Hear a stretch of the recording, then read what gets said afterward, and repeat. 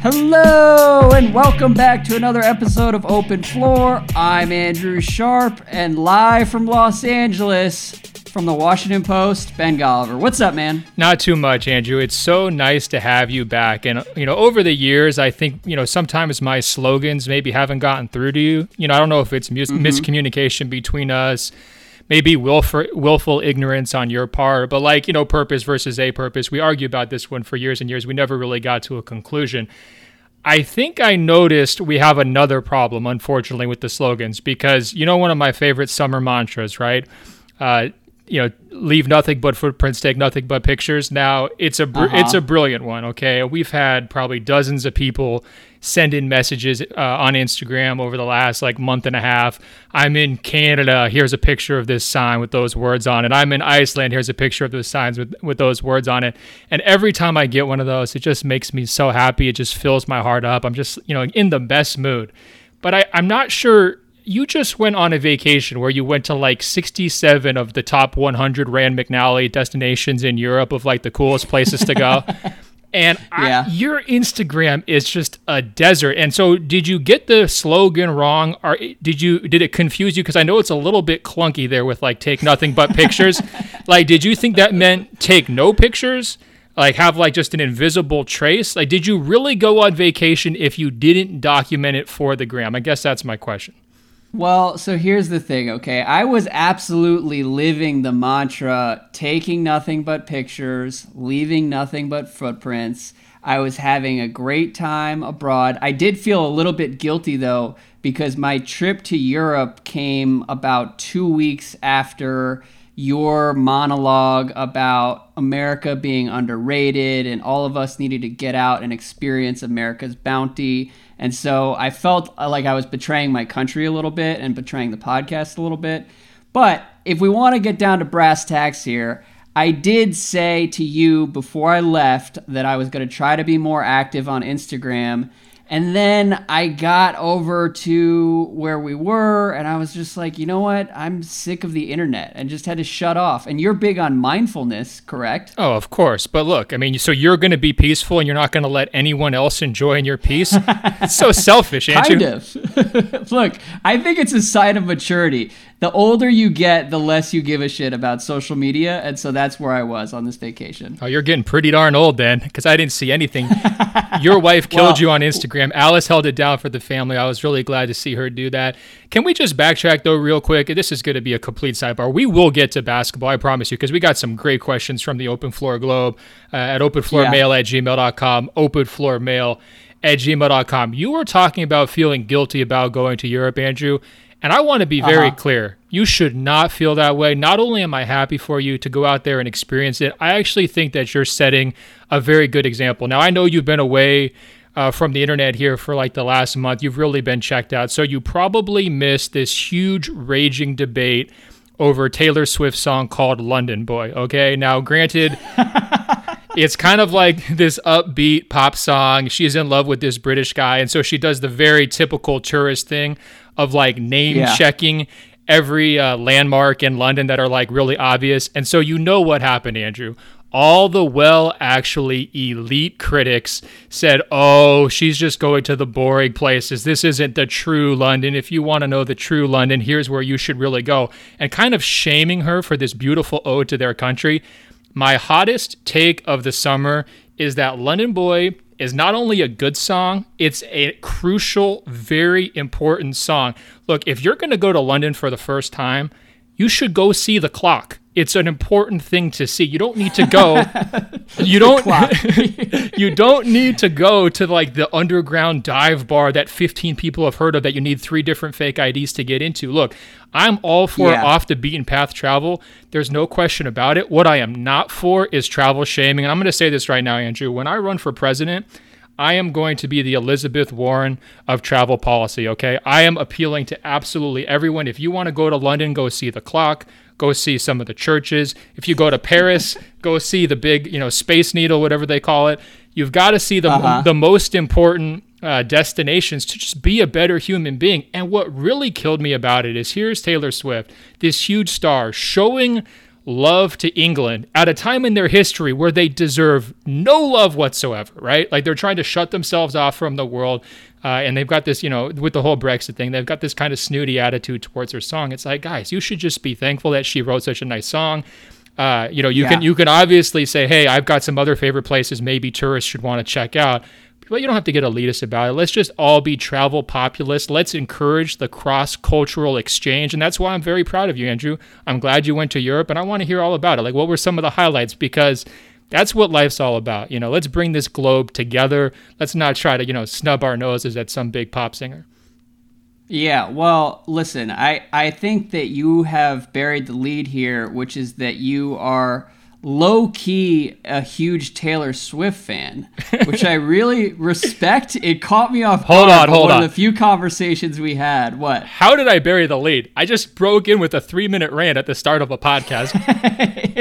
Well, no. The rant was about critics of London Boy. I love that you are taking up the mantle to defend T Swift on that one. Look, London Boy is a nice companion to her like cliche Welcome to New York song. I think it works for her. It's a banger. And guess what? Another good song, Andrew? Welcome to New York. And if you go to New York, you should go to Times Square. Look, and I understand people are going to make fun of like Michael Scott for eating Sbarro pizza when he goes to New York. Okay, I get it. Try some local stuff. I'm not saying have a cookie cutter vacation, but for the vast majority of people around the world, the concept of going to New York or London is out of reach. So the idea that we're going to sit back here and snub our noses at anyone who can't afford to do it the right way or isn't cool enough to know the best spots, it kills me. If you go to New York, check out the Empire State Building, check out that green statue on the water. I mean, they got lots of cool stuff. Do all of it. Yeah, I'm with it. As far as I'm concerned, if you go to a place like New York or Paris or Rome or wherever, like the idea, it always sounds better in theory to go off the beaten path and do like the cool stuff that most tourists don't know about. But the reality I've found is that most of the time you have to like spend an extended period of time in those cities to know what's actually cool. And if you're only there for like 72 hours, you're better off just hitting the landmarks and checking out like the cool, famous stuff. So I agree on that front. And Taylor Swift, you texted me, you have every single one of her albums in your phone. And I appreciate that as well, because I don't trust anybody who doesn't like Taylor Swift's music. Look, if I can get 10 people on Instagram to reply to me to say, post your song-by-song rankings from Lover, I'll do it, okay? I got them 1 to 5. I got a lot more heaters. And you're going to need to be careful because there are some very quotable lines on that album, Andrew. And at points during this podcast or future podcasts, I might just be dropping Taylor Swift knowledge, and you might be thinking it's just coming from me. So you might need to catch up on the listening too. But for real. It's that deep, huh? It's that deep. But hey, what was your favorite part of the trip? Like, what was your takeaway experience? You're off the grid. You're getting into this Zen mind state. You're making us jealous and not sharing any of it with us. So, give us a little taste right now. Honestly, the coolest place we went was Slovenia. We spent a week there. We were in a town called Bled, and then we were in the capital, Ljubljana. I will say it helped me get in touch with the Luka stands. That's sort of the heart of Luka standom, and I think I'm going to be in a better place with Luka Doncic this year after spending time in Slovenia. And the main thing is all the people we met were really cool. When you went to Bled, were there 7-Elevens, convenience stores? I mean, what do they have there? And then did any of the employees look like that reigning Rookie of the Year? I mean, now that you could see it up close and personal, what'd you think? Well, what I will say about Slovenians is there are a lot of like gigantic dudes in Slovenia, and so they're big and doughy, a lot like Luka. I don't think any of them have the basketball skills that Luka has, but honestly, that was my takeaway. It's like there are some giant humans in this part of the world. I'm so happy that you said Slovenia was the highlight of your trip, because right before you left, and I'm sure that you were just like so excited to go, you ran down all the places that you were going, and I'm pretty sure I told you like Slovenia was number 1 on my jealousy list. And I also need to apologize because I'm pretty sure I was like, Paris, come on, don't go to Paris. I hate Paris. And you said you were the most excited for Paris. So I don't know if that means Paris was a letdown for you, or if you just came around to the bright side and realized that Slovenia is where it should have been. That's where I wanted to go. No. I've never been. It sounds amazing. Yeah, it was funny because Paris, I wasn't saying I was most excited for that. It's just my favorite city in the world, which is sort of like a Taylor Swift style cliche there, because it's everyone's favorite city. But just the food, Andrew, I like Paris. Is it because it's romantic, or the great French food, or like the you hats? I'm just strolling by the Eiffel, living my dream. No, Paris is cool, but honestly, this time Paris was kind of gray, and we didn't do as many of the touristy things because my wife thought we were too cool for that, and then that led to just like a lot of shopping. And so I was walking around Paris being like, all right, this is not that great. And so our next stop was Slovenia, and that's why Slovenia was so awesome. That sounds awesome. Well, you can play back my rant to Alice for the next time you go to Paris. Let her know how important it is to go see the big landmarks, and maybe you'll get what you want out of that trip too. Anyway, I think it's basketball time, Andrew. It is, but it's good to start off the pod with an international flair. And just so you know, a pledge to you and the listeners, I am going to be more active on Instagram, documenting our NBA travels this season. Andrew, don't make promises you're not going to keep, bro. You've been making all... Yeah. I'm still waiting for your jerseys from 3 years ago. We'll see. We'll see how it goes. But look, the international talk is a good way to dive into FIBA. We've got some questions here. Ben says, I can't wait to hear about how bright the Wizards' future is because Rui dunked on someone in the FIBA World Cup. Did you see the game this morning, USA-Japan? Rui absolutely posterized Miles Turner. What are your thoughts? Well, first of all, to Ben, incredible foresight. I mean, he absolutely nailed it. Rui did dunk on Miles Turner. He did get the internet bump from dunking on Miles Turner. And then you look at the score, they're down like 30 plus, and then his plus minus was minus 45 for the game. So I do think that sounds a lot like what the Eastern Conference is going to be like this year. Don't you think? A lot of 45-point losses? Well, look, man, Greg Popovich himself said that plus minus is a flawed stat. Oh, so my that's goodness. Not what we're going to be taking away from USA Japan. But in general, let's talk about FIBA, because I came back after Labor Day and really enjoyed watching USA Turkey at 9 a.m. on the East Coast on Tuesday. And was not prepared to like it quite as much as I did, but it was just good to have like real basketball back in my life. So what are your takeaways from Team USA so far? I know you were out there with them when they were practicing in LA, and then things have gotten a little shaky as they've gone to the other side of the world. So what are you seeing right now? Yeah, a few different things. First of all, I'm glad you asked, because I thought I was the only person who cared about this for like the last month. Following them in Vegas and then Los Angeles, I was like way too deep into like breaking down style and play and stuff like that. And it didn't seem like it was really registering with people. But now that the games are starting, it's good to see more interest in this tournament. It was a very entertaining game against Turkey. Their loss to Australia, to me, was fascinating. The way that Patty Mills is able to just kind of like bury them in this exhibition game, and they're all sitting around stunned. A couple thoughts. This team reminds me kind of like the Utah Jazz of FIBA, right? Where like the offensive firepower is there, the big time stars aren't there, the defense is usually there. They're overachieving a little bit, and now it's like, all right, we're going to get a test. Like, is this going to be good enough to win a title? Because in the NBA, those kinds of teams often get just dismissed as, okay, they're cute stories. Okay, you might win a lot of games during the regular season, but what can you really do in the playoffs?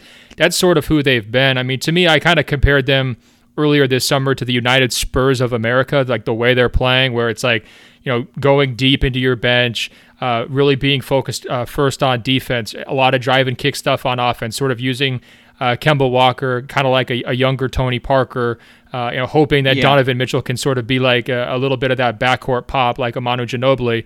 But ultimately, like those Spurs teams weren't truly elite without Duncan, and they just don't have any big guys. And so that's been one of the major hangups. I think, kind of along the same lines in terms of just judging this team, from like 10,000 feet, it's a reminder that like the top 10 players or top 12 players of the NBA are just built differently, right? Like they just impact games in a different manner. I think to me, like Kemba Walker is somewhere around like the 20th, 25th best type player in the league.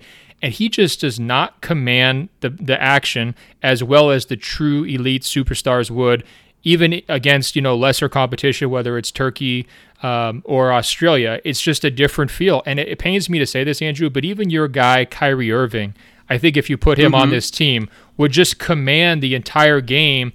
Everything would revolve around him in a different way than it does for any American player. And that goes for not only Kemba. I mean, I'm not trying to slight Kemba here specifically. I just think he's the best player on their team. It goes for Mitchell too. It goes for, Middleton when he's trying to do things offensively. It goes for any of their guys.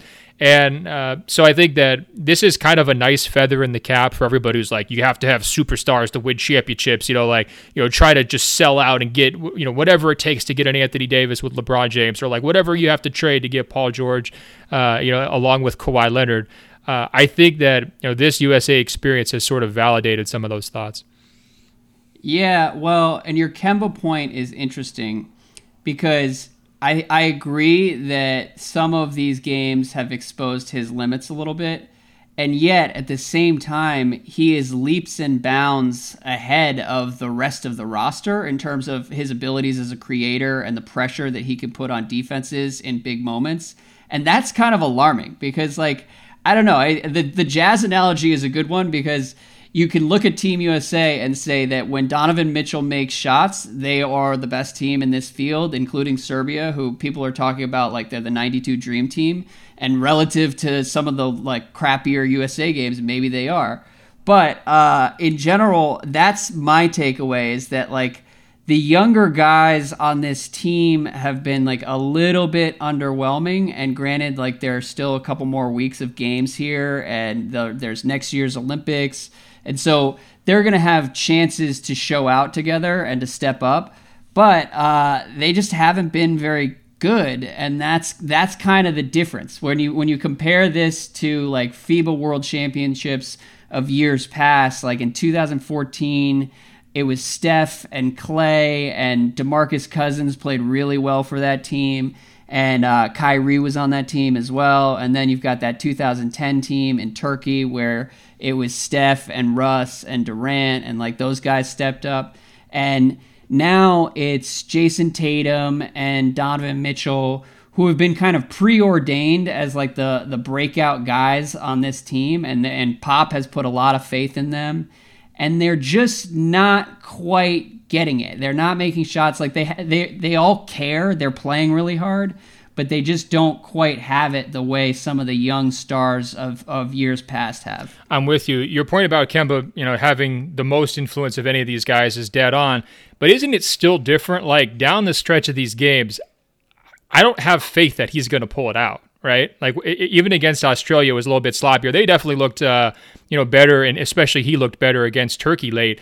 But you're still just kind of sitting there this could go either way. Anything could happen here. Yeah. You don't have that faith and that trust. And you certainly have it more in him than anybody else. I mean, Donovan Mitchell's had some bad turnovers in big moments where you're just what are you doing? So I think that's sort of just the different sensation. I mean, for me, watching Team USA in years past, it's whether it was, especially for Durant, but there was moments with Kobe as well, or even Melo, where it's all right, it's winning time. These guys are just going to put them away, and just that's that. And it's just not the same vibe watching this team. Now, your point about exactly some of these secondary players, I mean, isn't this kind of like beer goggles Team USA, right? If you put on the beer goggles, Donovan Mitchell looks like Dwayne Wade, right? If you put on the beer goggles, Kemba Walker feels kind of like a Kyrie Irving. If you put on the beer goggles, Chris Middleton is a very poor man's, Kevin Durant, whatever you want to say, but there is a noticeable difference between their talent level and, the hype that can build around these guys in these situations. And I even think going back to the last FIBA World Cup where you had some guys, whether it was Steph Curry, James Harden, some of these players who were really just about to pop into the top 5-10 player category of the NBA. Yeah. You could see with Donovan Mitchell, he's not ready to be that guy yet.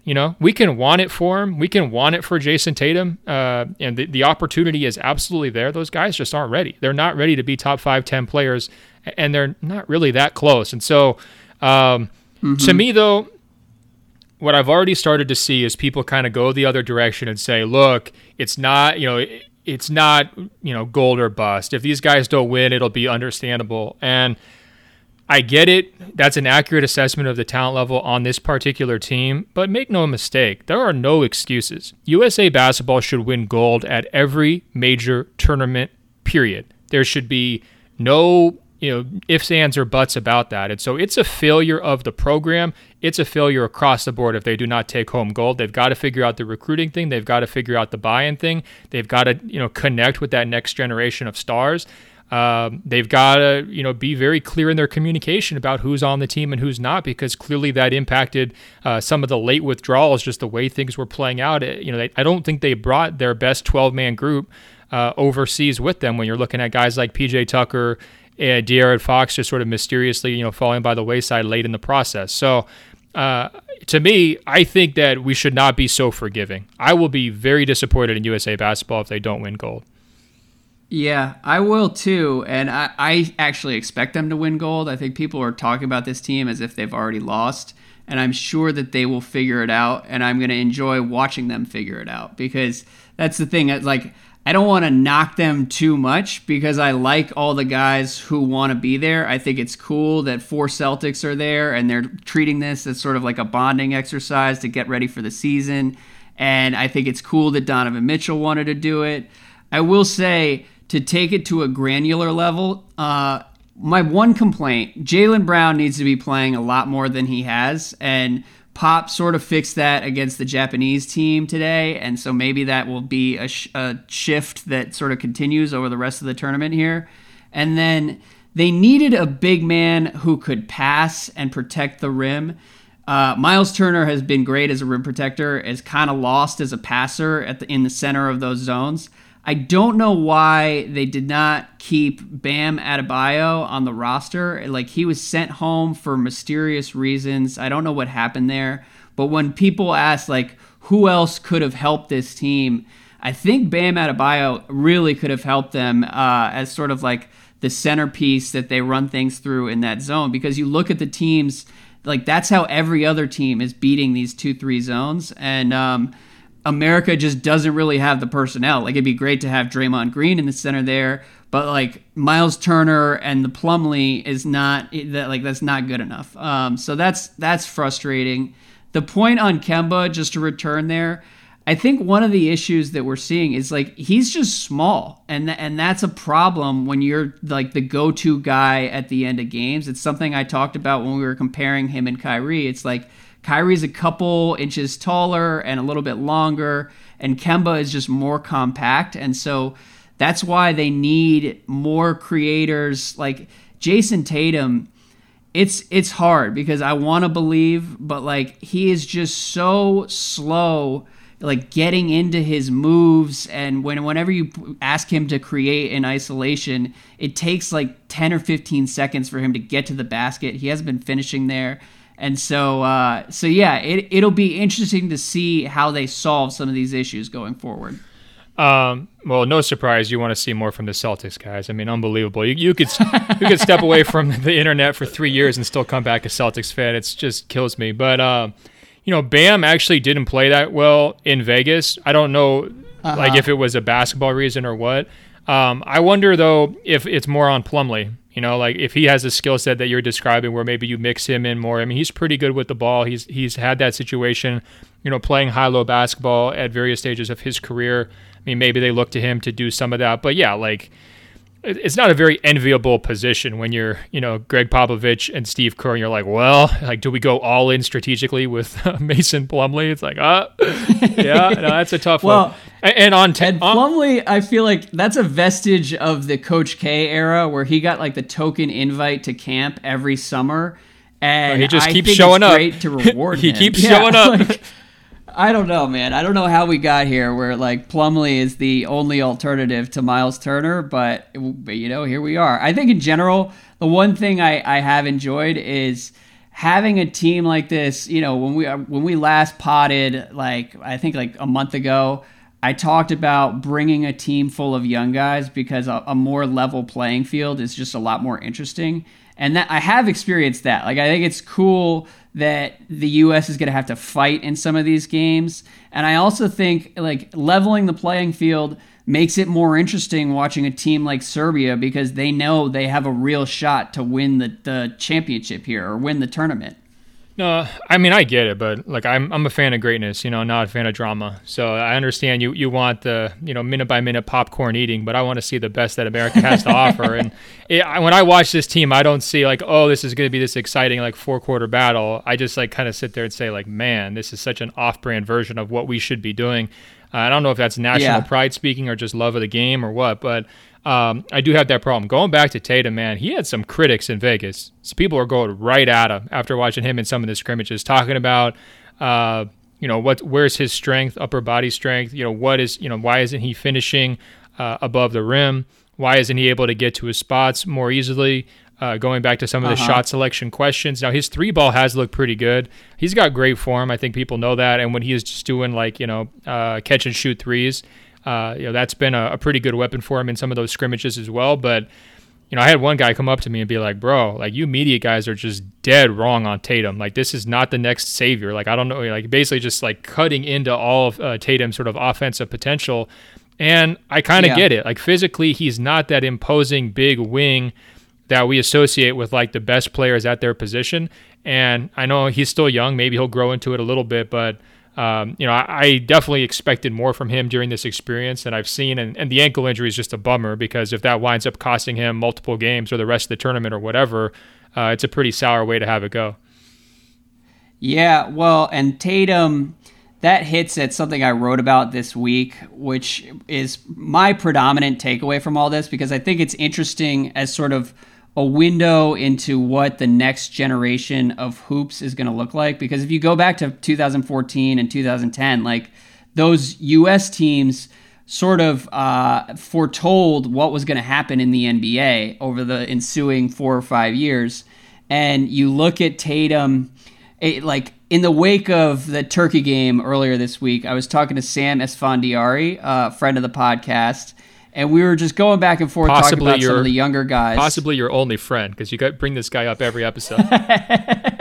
Well, he said if you list the best players under 25 years old, how far down the list do you go before you get to an American? And it kind of blew my mind to actually walk through this exercise, because when you think about it, it's Giannis, Nikola Jokic, Joel Embiid, Karl Anthony Towns, who grew up in New Jersey but identifies as Dominican for international purposes. And then you've got Doncic, you've got Ben Simmons, you've got Kristaps Porzingis. And it's hard to think of an American who cracks that top group. And, Porzingis is his own sort of curious case at this point. Nobody knows what he's going to look like after the injury. But like in general, the two things I found interesting are, number one, there's no surefire American star on the level of Giannis or Jokic right now, under 25. And number two, we're particularly lacking in those wings who are like 6'8" or 6'9", and the most athletic players in the world and most explosive and can just like dominate the league. Like that's when you look at the last 30 years, those have been the best players in each decade. And you look at who we've got coming up and it's like, are you going to sell yourself on Jason Tatum as a potential MVP winner going forward, or Jaylen Brown? Like, I don't necessarily see them hitting that level. I think both those guys can make all-star games, but there's no real successor to the LeBron, Durant, Carmelo, Kobe era that we just lived through. You made a spectacular point, but did you just really try to ask if Tatum or Brown are going to win MVPs during their career? I mean, that can't be a serious question. Come on. Honestly, though, I feel like that's the way some people have talked about them. And you got Donovan Mitchell getting compared to Dwayne Wade. I'm like, let's slow down. Like, what are you guys watching here? I'm not really sure if I'm willing to go that far. Yeah, I'm definitely not willing to go that far. I don't see MVPs in their future personally. I think it's a great point about the accumulation of international talent at the very top. I think it's excellent for the sport. I don't think we should be wringing our hands because America hasn't produced a Nikola Jokic or a Giannis. That's fine. Like, those guys are amazing. Now, we do have, this stuff does tend to go in waves, right? And I think that we've had a couple of years here that have been a little meh in terms of like the big time superstar guys. I mean, to me, when I'm starting to think about that under 25 question, like I think we actually do pretty well under 21, right? Like if you start to go to guys like Jaren Jackson Jr., John Morant, Zion Williamson, to me, some of those guys have sky high, game changing, best player in the world type potential. So we might be in a little bit of a drought here, but I'm not willing to question like the American development system or anything like that.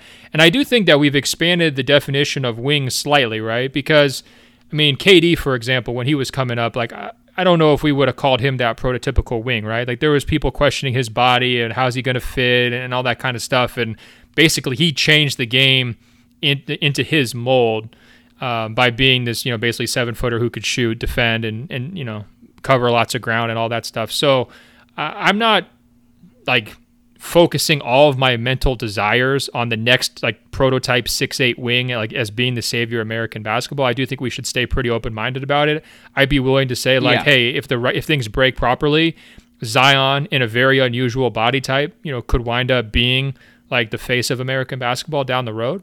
But I think you're making a great point about a positional gap for sure.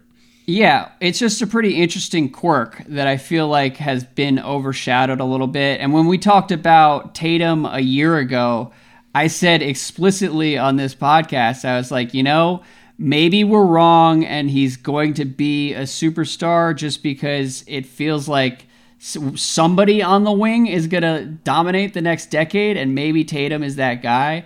But I'm beginning to sort of second guess that notion the further along we get here. But in general, the point you made about the value of those international guys, when you think about some of the cycles the NBA used to go in, like, the early 2000s, some of the talent was pretty bleak. And I think that's one of the cool things about how globalized the NBA has become now, is that now as the American talent pool hits a little bit of a blip, like there are guys like Jokic and Giannis. Let's be real. I mean, Luka. Let's be real. It's amazing. Let's be real. We got in on Giannis because we're going to be riding this thing for the next 8 years. Okay, like let's just don't even beat around the bush. Like this guy is going to carry the sport for the next 8 years for guys. I mean, and we're used to covering every step that LeBron makes throughout Cleveland to Miami to Cleveland to LA. Like that's going to be the same deal for Giannis here going forward for the next decade. And if he just didn't exist, and there are so many alternate histories of Giannis's life where he never makes it to the NBA and he never becomes a superstar level player, right? There would be a much bigger void than there is. So I'm thanking my lucky stars for it personally, and I'm glad we got in early, man.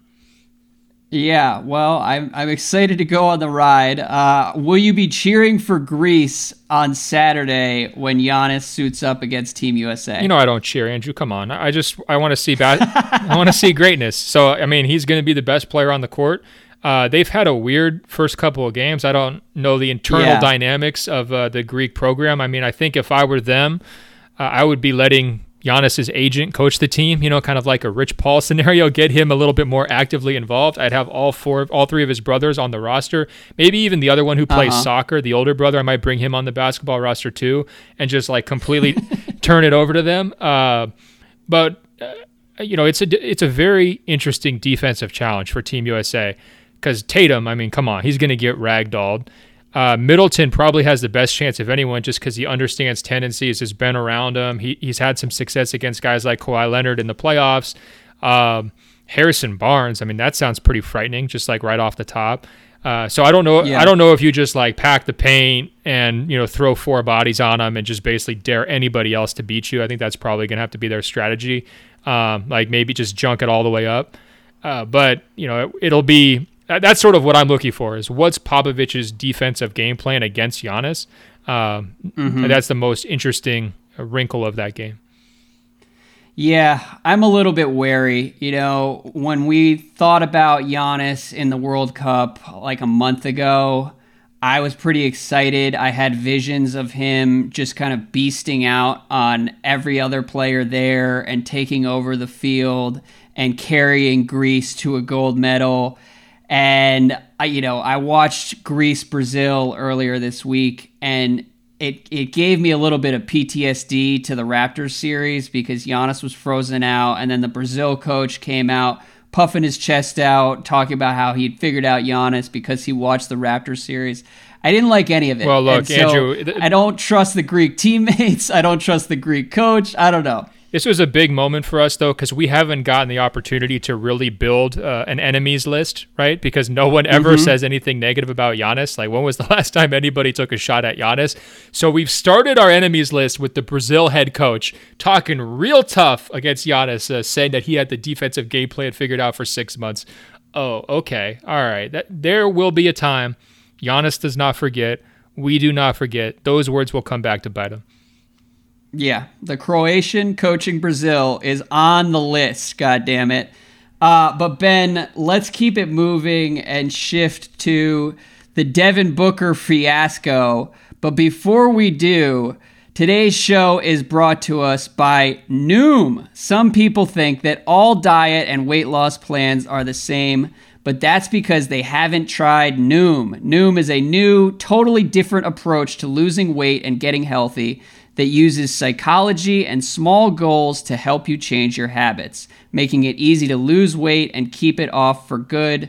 Noom combines the power of technology with real human support, offering as little or as much help as you want along the way. And since Noom is an app, it's always with you and easy to use, which makes it super easy to stay on track and reach your goals. Ben, tell me a little bit more about Noom. Well, I don't know about you, Andrew, but for me, this has been a city boys summer. You know, it's been about getting right and tight and in training camp shape. Noom's the way you do it, okay? It's just so it's just so easy and simple to get started. Just go online, answer a few quick questions, and they'll create a personalized program just for you.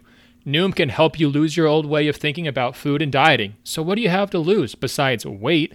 Visit Noom.com/podcast. That's NOOM.com/podcast and start your 14-day trial today. Change your habits, change your mind, change for good with Noom. NOOM.com/podcast. Hey guys, what's up? This is Ben Golliver with Sports Illustrated's Open Floor Podcast. Keeping a healthy lifestyle should be easy, right? You eat veggies, drink green smoothies, exercise to get your heart rate up, and do yoga to bring your heart rate down. Woo. Well, maybe not so easy, but there is something that helps improve everything, and you can do it with your eyes closed. It's sleep. Sleep Number knows what it takes to sleep your best. The Sleep Number 360 Smart Bed lets you choose your ideal firmness, comfort, and support on each side, your Sleep Number setting. It's the perfect solution for couples. These beds are so smart, they respond to your every move and automatically adjust to keep you sleeping comfortably all night. Proven quality sleep is life-changing sleep. And now, for a limited time during the Memorial Day sale, save $1,000 on the new Sleep Number Special Edition Smart Bed, a queen now for only $17.99. You'll only find Sleep Number at Sleep Number stores or by visiting www.sleepnumber.com. That's www.sleepnumber.com. There you go. You know, get right, get tight with Noom. That's not their slogan, but maybe it is after today. Hopefully they'll hear this ad and realize all the money they're leaving on the table. But Ben, City Boys are winning the FIBA Alex, World Cup, I'll tell you that. All right. Exactly, the City Boys. Alex writes, we need to know Andrew's take on Devin Booker skipping Team USA to complain about getting double-teamed in a meaningless summer pickup game.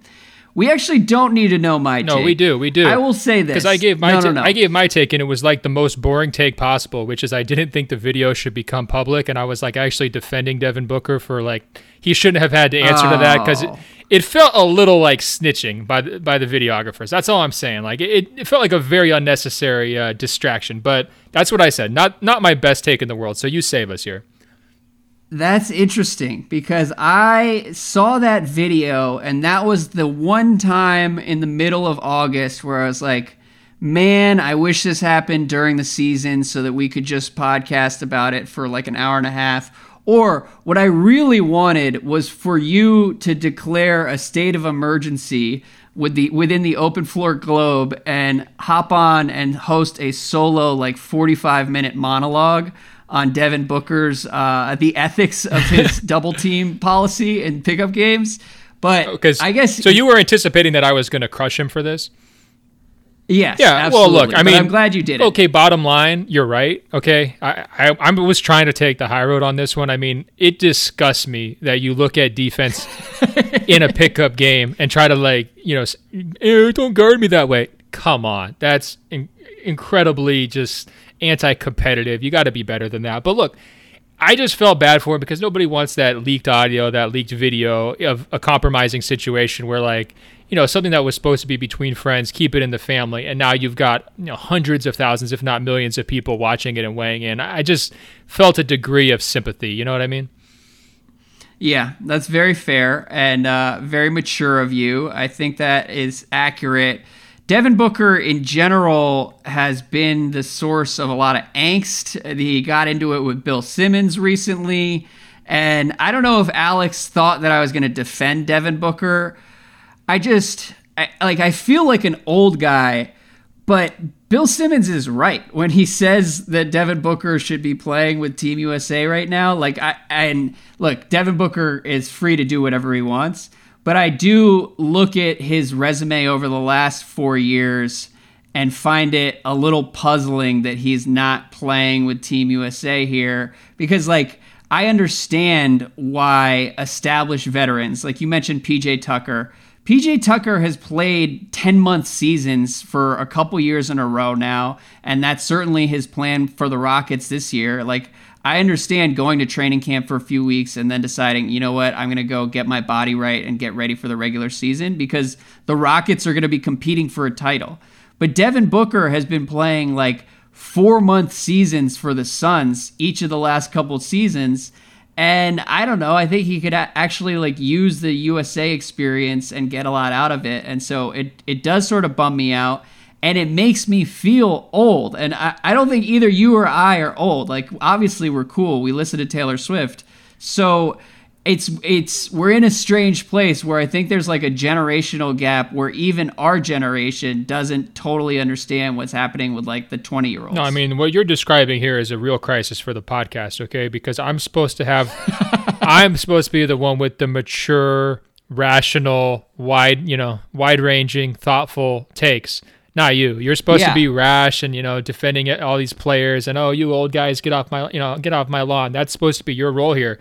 But you're dead right. I mean, first of all, he's got $250 million coming for the next 4 or 5 years already in the bank. There is zero injury risk for him in this tournament, right? It's basically a John Wall situation. He has a lot to learn from Greg Popovich. He has a lot to learn from Steve Kerr, and that was another thing. I mean, this isn't only about Devin Booker. De'Aaron Fox, I wrote about him right before he withdrew, and the people around the gym, whether it's coaches, rival coaches, scouts, whatever, were like, this guy. When you're in Sacramento, you've got multiple different coaches. Everybody's putting different ideas into your head. This guy can benefit from the Team USA experience more than basically anyone else. And it's the same deal with Booker, too, because he's gone through the coaching changes in Phoenix as well. These are the guys who should just be, eating up everything that Popovich and Kerr have to offer. Because there's just, when else are they going to get this opportunity for wisdom? I mean, it's just not happening in their lives. And they're at formative stages too, where they're about to take potentially the next step towards superstardom. It could really work for them. And so I was disappointed that he wound up withdrawing Fox. And it was disappointing that Booker didn't just start the summer by saying, you know what, this is going to be my team. See you in Vegas, where I'm going to cook all of you in one-on-one-on-one. It's going to go viral because none of you guys can stop my deep bag of moves and step backs and mid-range jumpers and floaters. And, it's just this is going to be my squad. That's what I would like to see from this player who has been anointed by some as the next great scorer in basketball. Okay, show us. There's more to it than just doing it, in 5-on-5 or 3-on-3 pickup or whatever else. And, I'm bummed out, but it's not personal to him, by the way. I think all these young guys should play. I think everybody should play.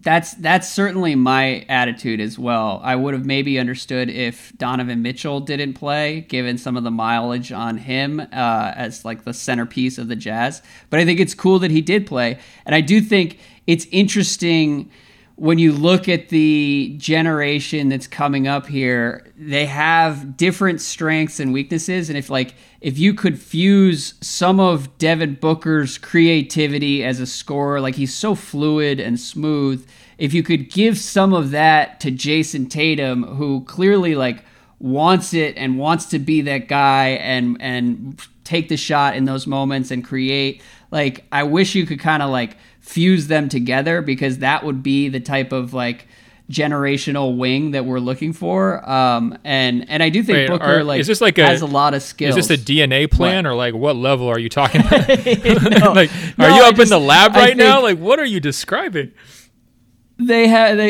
All these guys have different blind spots right now, and it's going to be interesting to see how they mature. And one of the things that, as I was talking about this with Sam, like one of the things that came up is you look at like Kawhi and Harden and Klay, like when they were 21 and 22 years old, nobody had any idea that they were going to turn into stars. And so the development is going to go in some interesting directions with some of these guys. And I really have no idea how it'll play out. One guy I wouldn't overlook as we look at this wing conversation, my guy Brandon Ingram, fresh start in New Orleans. Anything is possible for him, but like that's the mix that we're dealing with. It's like it would be cool to see Brandon Ingram take a step forward. It would be cool to see Devin Booker win like more than 25 games in Phoenix, and we'll just have to sort of wait and see. Yeah, and I think just to underscore the point you made about Kawhi and Klay and the development that they made, like, let's not forget that they did that with great organizations, right? And lots of help and lots of structure. Yeah. So that could benefit a player like Tatum. That could definitely benefit a player like Donovan Mitchell, where you've got organizations that, are good from the top down. I think that should be helpful. It does make me worry about some of these other guys where you're pure talented. Do you have the coach? Do you have the GM? Do you have the owner who all have the same vision for what your career should be? Are you surrounded by the right people who are managing your time during the off season? I mean, those kinds of support things I think can make the difference between guys elevating themselves into that true superstar category or just sort of, plateauing at a little bit of a lower state. Definitely. And my take on Booker, just for the record, has always been that he is eerily similar to Kyrie Irving in that he can raise the ceiling for certain teams, but I don't think that if he's the best player, I don't think he's going to raise the floor as high as someone like Donovan Mitchell. But that's part of what makes it so frustrating that he's not on Team USA, because he's exactly the type of guy who could raise their ceiling and give them exactly what they need at the end of games and give them some of what Donovan Mitchell hasn't necessarily given them. It's as far as shooting and the skill required to tear apart some of these zones. But alas, he's also I'm sick of sounding like an old guy. He's also the same type of guy who gets just like roasted by some random Turkish wing like for 30 points and just get absolutely mocked on Twitter for a week straight. And I hope that wasn't factoring into his decision. You know what I mean? Because he has not been in the real spotlight at all during his NBA career. He's been able to craft his own reputation around the highlight moments rather than around the consistent night in, night out stuff. And there's a gap between the level that his fans think he's at and the level that he's actually at. And it just would have been nice for him to come out and put his stamp on it rather than say, you know what, I'm just going to yell at Joakim Noah this summer. Yeah, he was too worried about death by Furkan Korkmaz. But on that note, Ben, let's keep it moving because we have one other topic to hit on a tighter pod today. Faoud says, are we underrating the Brooklyn Nets as a possible suitor for Bradley Beal? That's the one team all summer long in the back of my mind. I've been saying, why wouldn't they make a play for Beal? What do you think about that possibility? Well, this is a great opportunity just to thank all the guest hosts that we had come on over the last month. We got Michael Lee from The Athletic, Sekou Smith from NBA TV, Mike Trudell from the Lakers, and of course Rob Mahoney from Sports Illustrated. I got into this question, I believe, with Michael Lee earlier this summer, and I'm right there with you, man. I don't like the idea of Kyrie, Kevin, and DeAndre Jordan as a big three. I reject it. I don't like the idea of Kyrie and Kevin as a big two that can be a title contending team by themselves. I reject it. I'm not totally sold that a guy like Karis LeVert can improve enough to put himself into that big three and make them a title contender. I'm hesitant on that one, but I'm willing to let that see. But if you're telling me, okay, we're packaging some of these minor assets together, we're mortgaging the future a little bit with picks, and now Beal's going to be locked in as part of a big three with Kyrie and Kevin, okay, now I like this idea a lot more than any of those other alternatives. Yeah, and Zach Lowe wrote a column about this question this week where he was saying, teams have to decide whether they want a big two or go for it with a big three, big two in depth or 3 stars, basically, is the question. And I think one of the things that I found interesting in there is ultimately how I would answer that question is that, like, guys like Spencer Dinwiddie are going to eventually become expensive for the Nets. And some of the role players that provide that depth now will hit free agency in a year or two, and they'll have to pay those guys anyways. And it's the same reason the Lakers were better off waiting and trying to get 3 stars, because you're going to get more bang for your buck with 3 superstars than you will if you're going to have to start overpaying role players to fill out the roster. Like, if it's a question of $30 million for D'Angelo Russell versus paying Danny Green $15 million a year, like, you're going to be better off paying D'Angelo Russell. And Beal is better than D'Angelo Russell, obviously.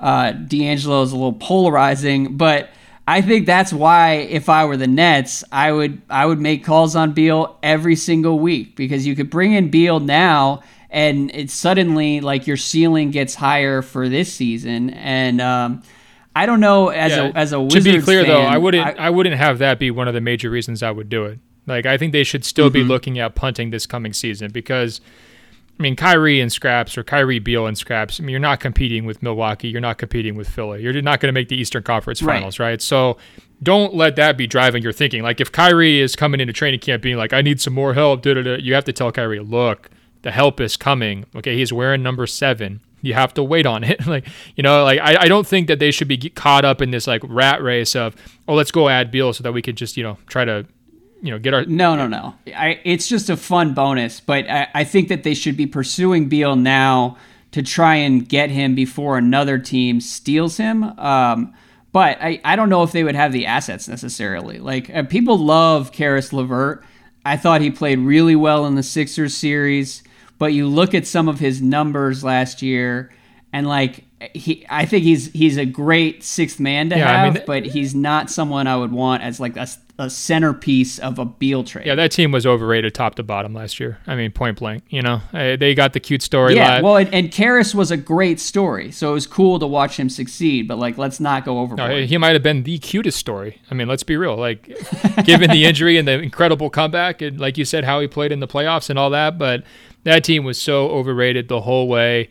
Guys like you got excited after game 1 of the playoffs. Nothing made me smirk harder and longer than that, 48-hour period.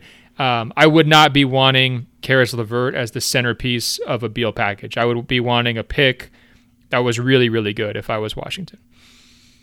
Look, the Nets beating that Sixers team would have been one of the funniest NBA outcomes of my lifetime. And so, excuse me for getting excited at just a massive downfall for the Sixers. I'm still upset that they found a way to pull it together. Is there anyone else out there? Like, if I were the Nuggets, I'd be trying to trade for Beal. I have no idea where he's going to end up.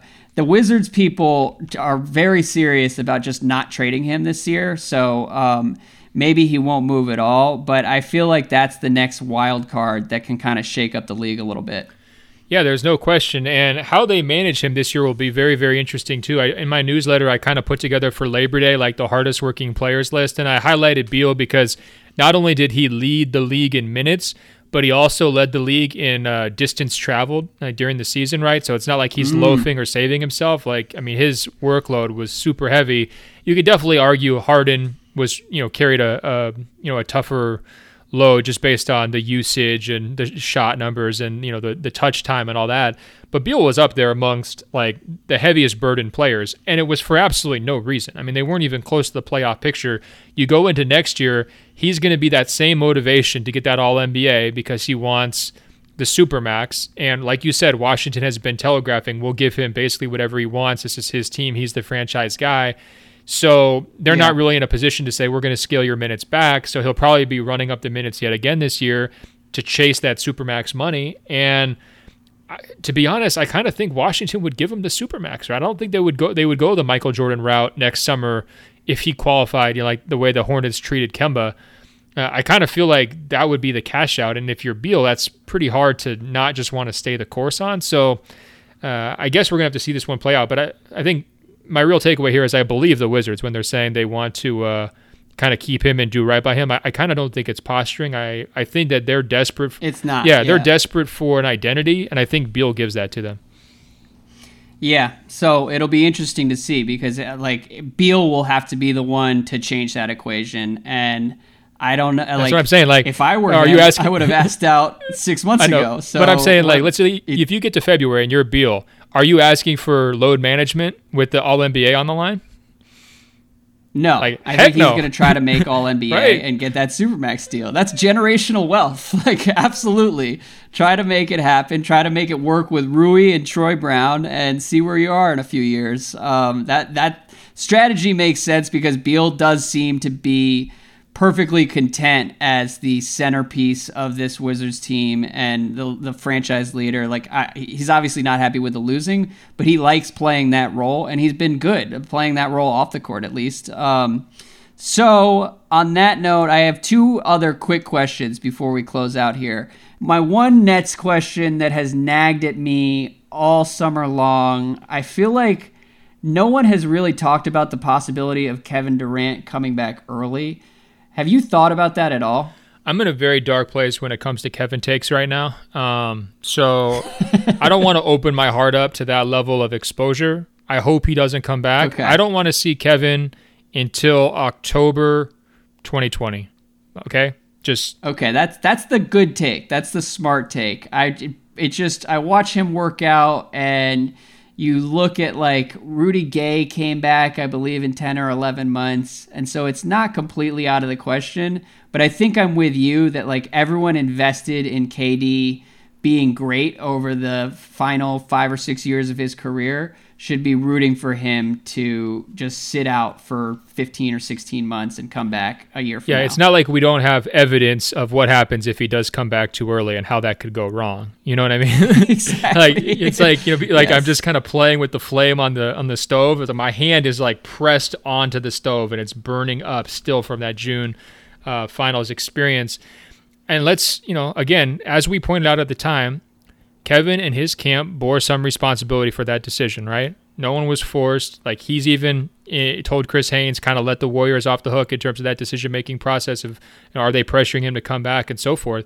It's the same deal for the comeback whenever it would happen, whether it's the end of this season or into next season. Like, of course, there's going to be some voices who want Kevin to come back. You put him into the Eastern Conference Finals, I mean, who knows? That's that could be a team that sneaks in the conference finals, maybe even the finals. If he's 90% of who he is as a player, he's arguably the best player in the conference. You have to resist that temptation, I think, and I hope that he's got the right people who have learned the lesson and can see the bigger picture. My hope for Kevin is 10 more years of great basketball, right? It's not going to happen if he rushes back into it. I think that, the risk, all of it just makes me nauseous, uncomfortable to even think about, and I really hope we don't start to see that stuff trickling out during the course of the regular season. I might have to start putting on like noise-canceling headphones when I walk around in public so I don't expose myself to those types of rumors, maybe wear a blindfold, I don't know. Okay, no, I'm glad we talked this out because first of all, that was well said. Second of all, I agree with just about everything you said there, and I'm glad that we could get this out of the way. We don't have to have another conversation about Kevin Durant's injury until he's back in 12 months or 13 months in 2021. Or no, I guess it'll be fall of 2020. But either way, that's the preferred timeline. And hopefully the Nets will sort of make that clear as well. And so we can avoid some of the weirdness that we saw over the course of like the end of the playoffs. No, I mean, but speaking of living through nightmares, you caught me at an especially vulnerable moment because I've been working on my top 100 and the pain of realizing the guy who I was going to give that number one spot to and not even being able to include him in the top 100 because he's injured. Do you understand the wave of emotions? It's so upsetting. Yeah. No, I know exactly what you're talking about because we went through that at SI where a couple people were asked to name their top player, and this just should have been KD's year, and to have it be taken away because it feels a little early for Giannis after the way things ended last season. putting LeBron there is a little frustrating as well. And then like the Durant just being completely off the map just really, really sucks. So I actually feel your pain. This is one time it's the worst one ever. We are aligned in a top 100. It's the worst one ever. My rules about no injured players and no rookies prevent me from ranking KD and Zion. I've been over here having like a midlife crisis over this the last 2 days. It's terrible. Well, look, let's just end it there. We'll be coming back early next week with another podcast. But for now, Ben, we're going to end our first podcast back on a amazingly depressing note with the KD stuff. Oh, we're actually going to. It's good to be back. We're going to end it on a good note because you're back and you brought it real strong with the hello at the top. And the best part about you coming back, besides your witty banter and the conversation, is I don't have to get any more emails killing how poorly I imitate your hello at the top of the podcast. We got that email at least 15 times from different people, and I just want everyone to know out there, okay, it was like an homage to Andrew, okay? I'm not trying to like one-up him, but you have to realize when Andrew goes on vacation, I turn into that girl from the meme who's doing like the really sad Macarena dance where she's like crying and doing it in slow-mo. Like that's my inside feeling when Andrew's not here on this podcast, okay? So it's really hard to muster up the like really the hello, like the big one like you do it. And so, you know, everybody get off my back. Andrew's returned triumphantly to carry us as the host. I'm really glad you have. And again, thanks to everyone who came on as guest hosts. They did an awesome job. Guys, you can email us, openfloormail@gmail.com, openfloormail@gmail.com. We're also on Apple Podcasts. Find our page by searching for Open Floor. That's 2 words. When you get there, scroll down. It will say rate and review. Tap 5 stars. It's just that easy. We're closing in on 52,000 reviews. Help push us over the top. It's an unbelievable number. Nobody else has ever gotten that high. I'm on Instagram at ben.golliver. Andrew's on Instagram, but he never posts. Check him out, I suppose. Until next week, I will talk to you. It's going to be a great season. Here we go.